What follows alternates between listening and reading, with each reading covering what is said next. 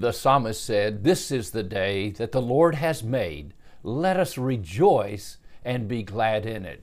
What a great exhortation, encouragement to recognize that every day is a day that God has made. And yet the day he was referring to there specifically, prophetically, was the day that Jesus died on the cross and the day that he came out of the grave alive. My friend, this is the day, Resurrection Day, Victory Day for the believer. Now, it's awful hard to rejoice in the day that the Lord has made if we are involved in conflict. And that's why James here in James 4 says, where do wars come from? Where do wars come from? They come from within.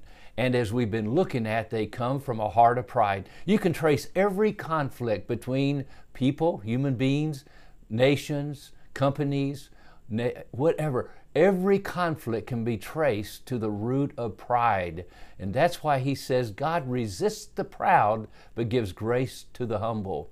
Gives grace to the humble. Now, we talked about pride yesterday. Today, we want to talk about humility, because the opposite of pride is humility.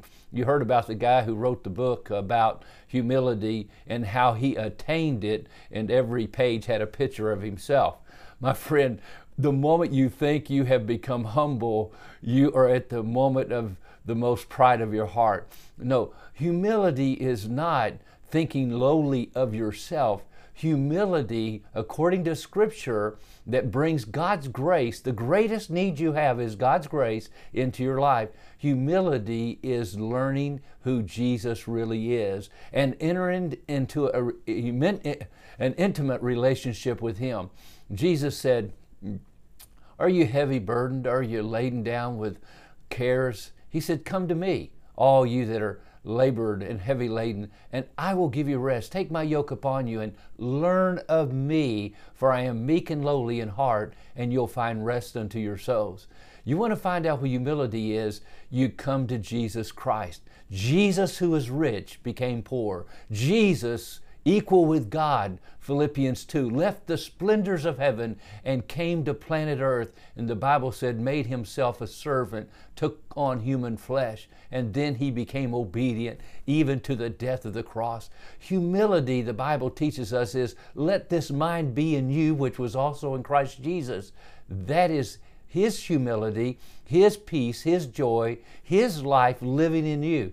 Now, that is true humility, because you won't know you have it. Actually, I've found over the years, as I've read some of the greatest saints and about them and read their writings that ever lived on planet Earth, they thought they were the most despicable and full of sin people there ever were, because at the same time as they realized they are sinful creatures, they knew that they had resurrection life in Jesus Christ. Oh, humility. It is a hard thing to attain in the flesh, but you come to Jesus. You come to the cross. Confess your faults one to another. Boy, I tell you what, that deals with pride. Humble yourselves under the mighty hand of God, and He will exalt you in due time. And so that's why James in this passage is dealing with this thing. God resists the proud, but gives grace to the humble. What is grace? Grace is not just God's unmerited favor, giving you mercy when you don't deserve it. Grace is God giving you everything you need to live the Christian life, to walk with God, to do the will of God, to be obedient to the Word of God, to be obedient to the leading of the Spirit of God in your life. That's God giving you grace, the desire, the power, and the ability, and the strength every moment of every day to do the will of God. That's why Paul would say, by the grace of God, I am that I am. What did he realize? One day he was a sinner. He needed Christ, and he let Christ live in his life. So my friend, today, I want to encourage you, come to Jesus. Humble yourself before the cross. Humble yourself even before others, confessing your faults first to God, and then if you've offended others, ask them to forgive you. That's practicing humility. And my friend, when you do that, God's grace comes upon you, the strength of God, the wisdom of God, the might of God, the power of God, the resurrection power of Jesus Christ, to be obedient, to live out that life that sets you free to enjoy God and His wonderful creation. Oh, today, listen to that passage in verse 7. Submit yourselves therefore to God. Resist the devil, and he'll flee from you. The great temptation of the evil one is pride. Resist him today. God bless you. Have a great day.